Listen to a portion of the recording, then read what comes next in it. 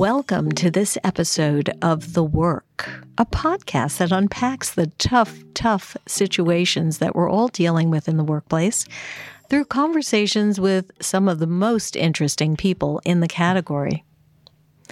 Our guest today is Kyle Lagunas. Kyle is at General Motors these days, but my co-host John Sumser and I have known Kyle for quite some time, and he's had a very interesting career journey. So with that, I'd like to turn the floor over to Kyle. And Kyle, please introduce yourself and tell our listeners a little bit about that career journey. Oh, my dear Lord. Jean, thank you so much for having me. John, it is wonderful to see your friendly face. So Kyle Lagunas, I am at General Motors. I have a very bloated title. I am the head of talent attraction, sourcing, and insights. I describe it as running the go-to-market functions for our talent acquisition group. That's my day job. I also am responsible for driving our transformation strategy in TA. I like to talk about General Motors. Our TA function is the car maker's children. Everyone's driving these big fancy cars, and we are still driving. Let me think.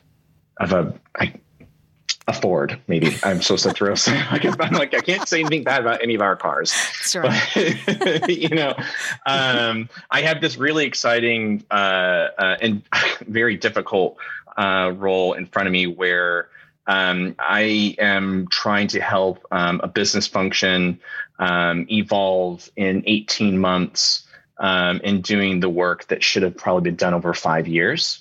I think it's a tale that a lot of TA leaders, HR leaders are familiar with. We are the last ones to get pulled along in the transformation journey for companies. I have never done this job before. I have never done any of this work before. Before I joined here, I was the director of strategy at Beamery, a CRM for recruiting. And before that, I was spending 10 years as an analyst, which is where I met you two wonderful people. It started actually with me and John having a cup of coffee in Austin. I was doing some research back then. I was a blogger, and I was trying to understand what the applicant tracking system was. And I sent a note to John, just a random cold email. And he said, "Are you in Austin? I'm going to be in Austin. We should get together and we'll talk." And that was it. I mean, you and I sat down, I think probably for an hour and a half, and I had my notebook and I was writing all kinds of things. We were talking about Bucky at Loomis, and we were talking about success factors, and we were talking about brass ring. I mean, you just ran me through it, and I was just hooked, honestly. So I spent 10 years studying innovation cycles and new systems and capabilities in HR and talent acquisition tech. And now I'm putting it all to work here on this really wild ride. Oh, I'm going to jump into a really thick question for you. Ready? Mm-hmm. Your story is all about doing things that you've never done before. One thing after another. I've watched you. It's been amazing. You always do the next thing that you don't know anything about. And you do it with relish. Recruiting systems don't have any way of finding people like that because they want to match you with what you used to do. How do you build that into an attraction strategy? Because when you think about GM, the primary problem that GM is tackling, I think, in the market is they have to learn how to do things they've never done before. Right. And so your experience and your story is exactly an analog for the core work that you have to do. But for my money, all of the systems work against finding people who want to do things that they've never tried before, because the search takes you through qualifications and matching based on qualifications. Go. I mean, John, I would say that's probably why I'm sitting in this role now, is because I represent, in many ways, my career represents in many ways what General Motors is trying to tap into. We are looking for non-traditional talent. We're looking for new skill sets. I mean, the volume I'm looking at, it's just not just more people, it's completely new people, completely new capabilities. So with that said, I would argue that the capabilities that we're trying to implement, which include a CRM, AI matching and scoring, and conversational AI, I am trying to take a TA workforce or TA team that's not growing and scale their operating capacity so that we can hit the high volume of hires that we have to get done this year. Some of it is helping them to make more obvious decisions, to find the more obvious fit for a role. But I would argue that in freeing them up from the hours spent every week scheduling interviews, the days that they spend looking through a million applications to find a good fit, that by getting some of that work off of their plates and getting them right to value, that's when they have the headspace to talk to some weird kid who emailed them randomly wanting to learn about applicant tracking systems and say, you know what, I actually have an hour for some coffee. Let's get together. So you're not wrong, but I think that it depends on the recruiter at that point. If they want to live just by the recommendations and the automations that I'm trying to implement, they can, and they'll do fine. But I think the best recruiters are going to take this and run with it and do something with it. That's awesome. So you're coming out of time at Beamery, which is a pretty amazing approach to integrating data about people and messaging with people. Are you bringing that forward? Is that how you're thinking about solving this problem? It is a big part of it. It's so I'm crafting. You're going to laugh at me, John, but I'm calling it our zero emissions talent pipeline. It's very cheesy, but it's very real. Look, you're a good marketer too. You're a very good marketer. She knows how to market, ladies. Sell an idea, but really big ideas like this in HR and talent, you got to connect into something that the business understands. We have a 0-0-0 initiative, zero emissions, zero crashes, zero congestion. It's a big part of our innovation story. So that's why I'm calling it that. But the point is to have a system that can catch people who slip through the cracks. When you are running this fast, when you are processing this much, people fall through all the time. And especially when, and I have nothing against applicant tracking systems. Some of my favorite people in the space work at ATSs, and it's a huge part of the work, right? It's just helping to process. But they're not designed to catch the people who slip through. They're designed to move people forward that are going to move forward, right? So having the CRM in place, it just helps me to get a little bit of a safety net and into the operation. We have this really great call to action, which is everybody in. And originally it was a call to action that everybody in electric vehicles, that's what we see. But we're really looking at everybody should have an opportunity to be a part of our fully electric future. And that's where the CRM helps. The answer is not, we're not going to move forward with you at this time. It's that we would like to actually keep you engaged. We want you to be a part of this. It just may not be right now. So we are looking at, prioritizing candidate reintegration. So candidates that are dispositioned who made it to interview, they are going to be within 2 weeks, we're going to try and get them reintegrated into some other opportunity, right? Those who maybe made it to a screen with a recruiter, they thought, this person looks like they might have something, made it to a screen and they're not quite ready. We'll put them into a different level of priority. But we are trying to actually nurture people throughout the next, 18 months after we spoke to them, because we think we can get their interest in us is valuable. Right. I'm just trying to put a solution in place to help me make the most of that interest.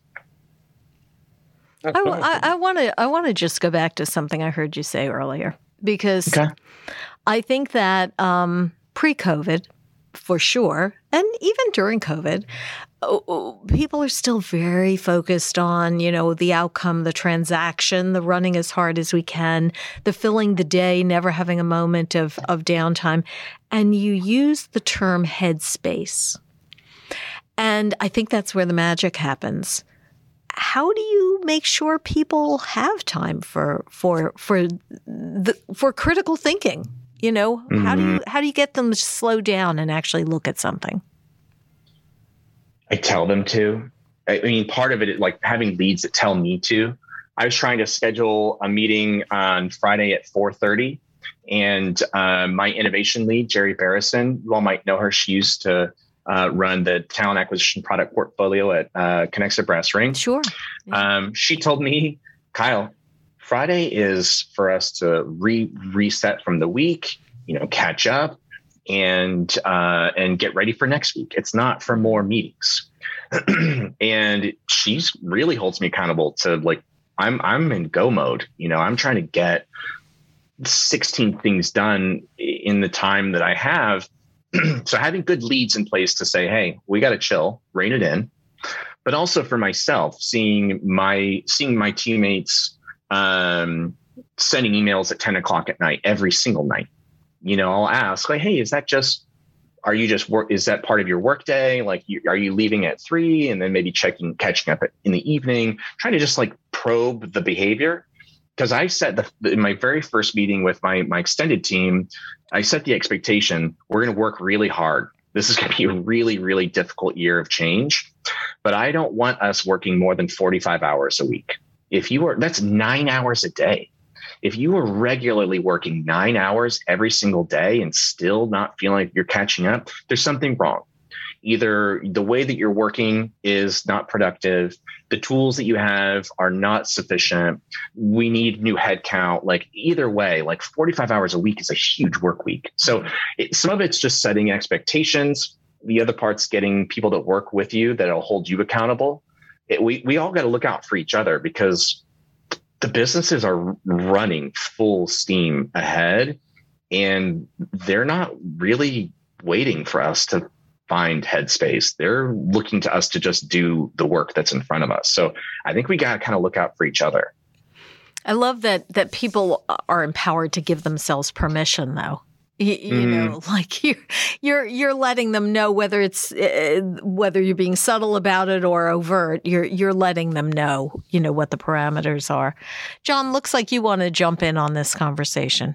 I was just going to say, what an interesting thing you're talking about there, because what you just said is this, what I would think of as an old industrial behemoth, is setting the kinds of workplace safety standards that you'd love to see happen in Silicon Valley. And I have been so impressed with the culture here. I came in here for the projects. I honestly kind of maybe should have probed the culture a little more to find out what I was getting into. Because you're right.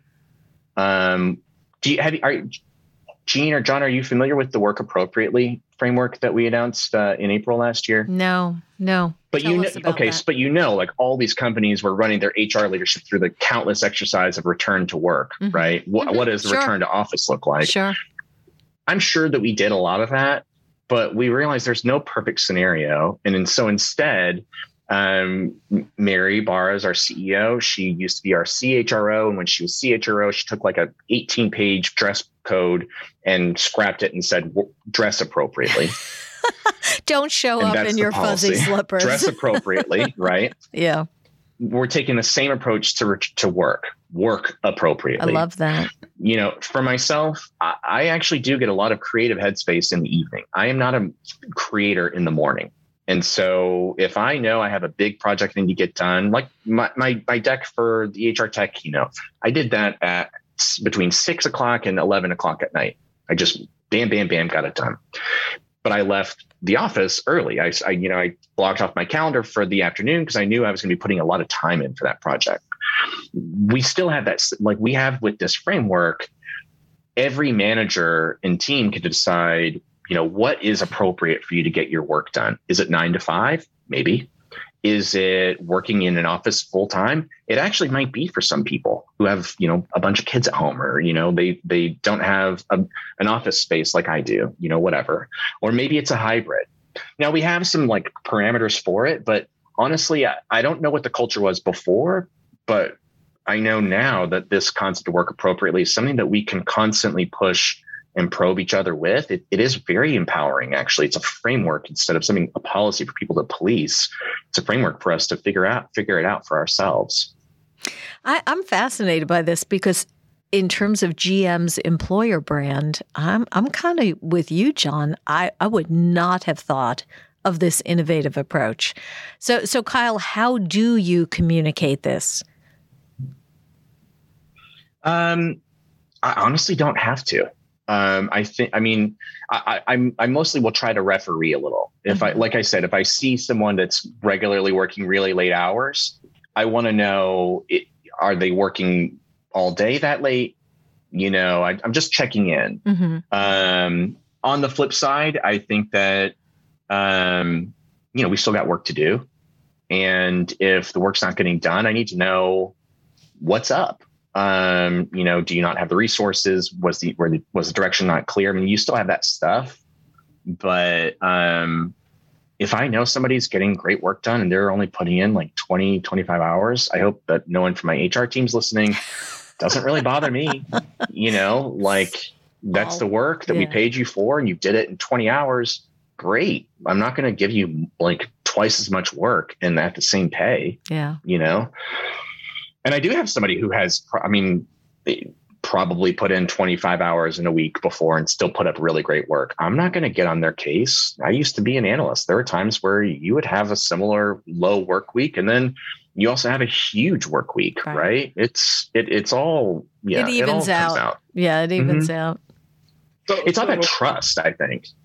So I want to pick up on Gene's question and just drill it a little bit more. You're doing talent attraction, and you have to communicate this. And so if you said to me, without this level of conversation behind it, I got to tell you about the GM culture because we work appropriately, I'd have laughed my tail off.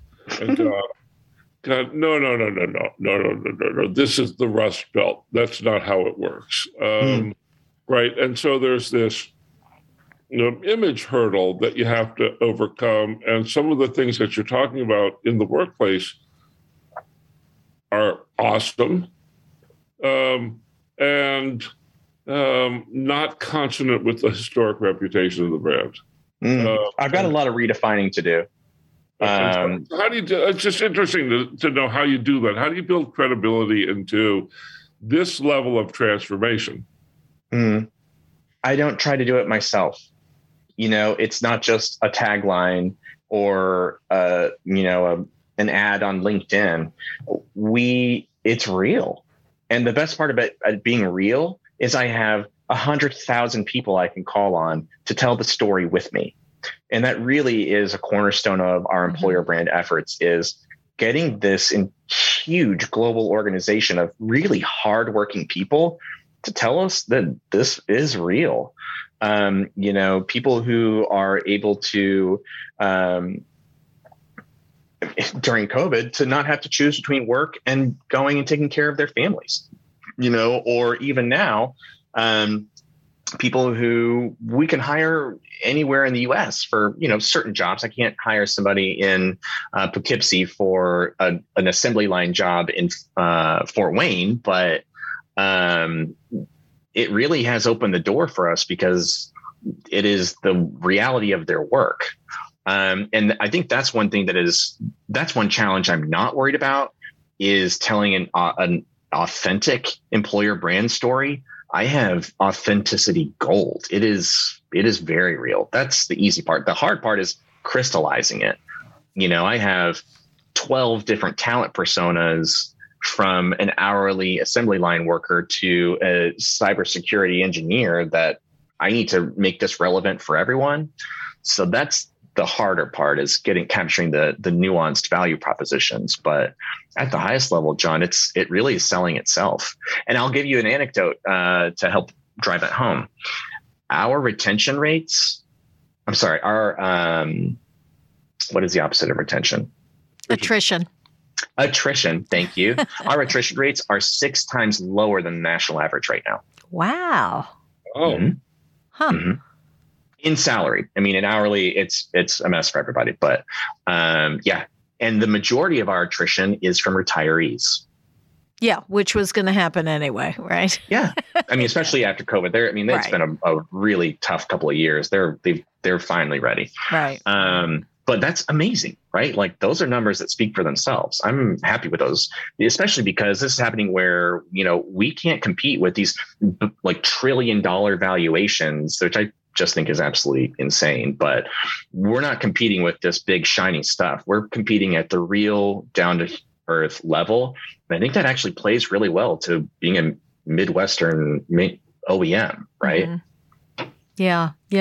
Hey, Kyle, I have to ask you this because you're accustomed, having been an analyst, you remember what it was like to have all the vendors chasing you and hope to be in your research reports and want to tell you about, all kinds of lies about their products and all those things. I'll just say what it was. Snake oil. But yes, exactly.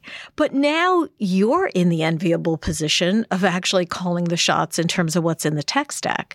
What's it like to have all these vendors now chase you in that capacity? They have no idea how hard it is on this side. They have no idea how much work it takes for me to even consider adding any of their capabilities in to the strategy.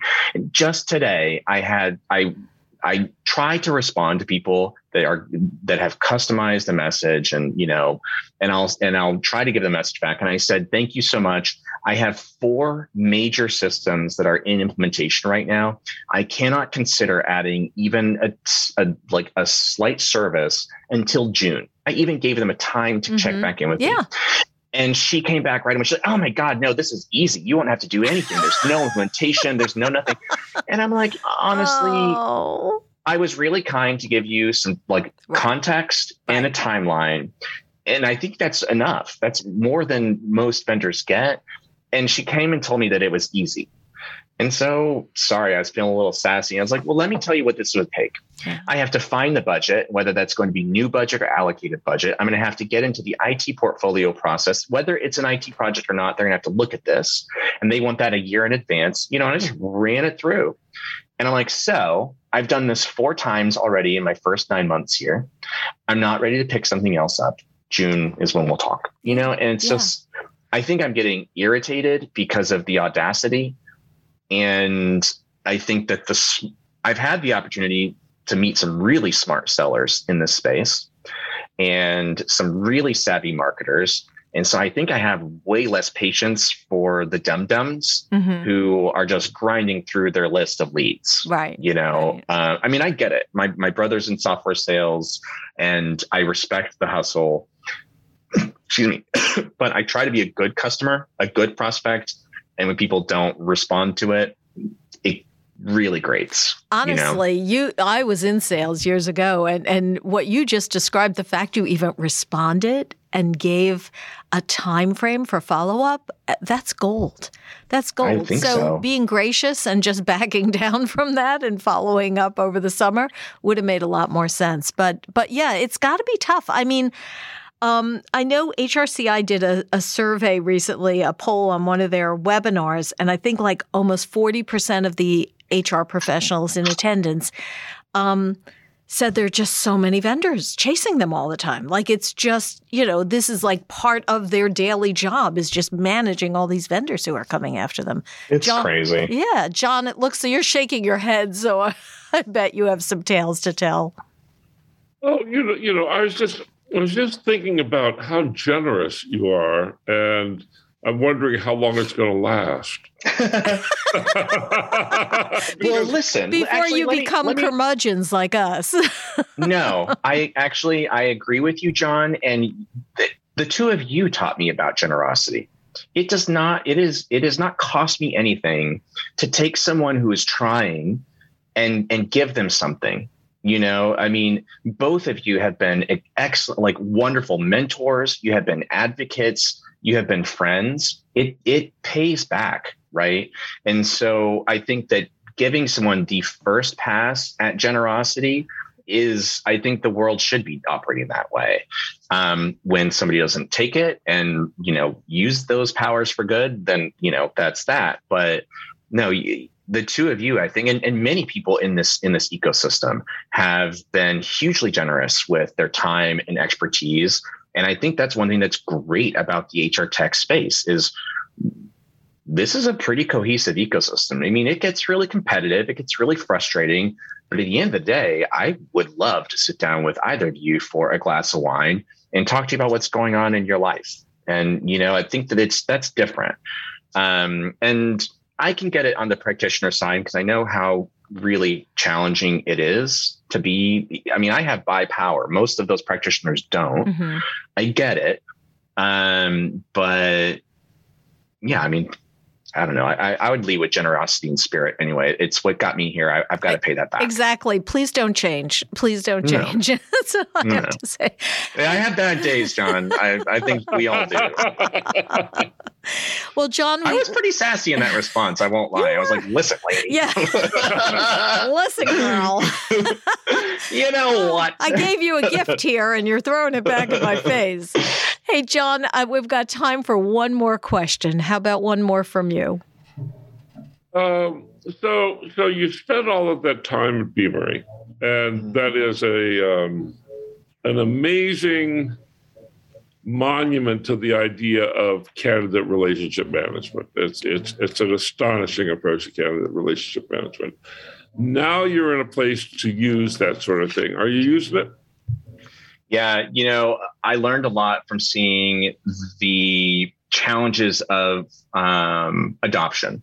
The CRM has a huge adoption challenge. It is innately valuable, but only insofar as it gets used, right? And so the approach that I am taking here is a beta program, where we had beta might not. Jerry would call it the early adopter program. We know that would be Jerry Crispin. Is that okay? No, Jerry Barrison. Jerry okay. Yeah. The early adopter program, and we're looking at our core user group, which is sourcers, and marketers, and then also the savviest recruiters that we have. And we implemented, we sprinted to just minimum viable product. We didn't over configure everything. We got statuses, we got tags, we got pools, and that's it, right? We don't even have it connected to our ATS Workday, and we're letting them just use it. And, we've got some guardrails, we have some user groups, so we're checking in with them, and we're just letting them use it the way that they organically would. And we're learning from them, we're getting feedback from them, so we can take that into our waterfall implementation and configuration. But what I have is 25 people who I can cultivate and encourage and set up to succeed. And then I have 25 ambassadors that'll go out during the change management and be like, oh, no, here, let me show you how to do this. I was a part of the early adopter program for General Motors' first ever CRM. Like, that's a career moment, right? So we're really trying to take this approach. I'm not going to have just me and a couple of people sitting and saying, this is what the CRM should look like, and build it and then expect everybody to come and use it. No, I'm going to let the users get in there and tell us how it should be optimized from here. I love that. So far, so good. What a great approch. What a great approach. So smart. So smart. Thank you. We are at time. We could talk to you forever, Kyle, but I wish we could. I miss you all. I know. So tell our listeners how they can get in touch with you. But hopefully not sales reps, just other folks who want to get in touch with you. Nope. Look, honestly, I am way more present on my LinkedIn now than I ever have been. So you can find me at Kyle Lagunas, Lagunas on LinkedIn. I have a Twitter. I never use it. Don't follow me on Instagram. I just post sassy political memes. Catch me on LinkedIn. It's the only social media I've got anymore. Fabulous. Well, thank you so much for joining us today. We have so enjoyed this conversation, and this is The Work.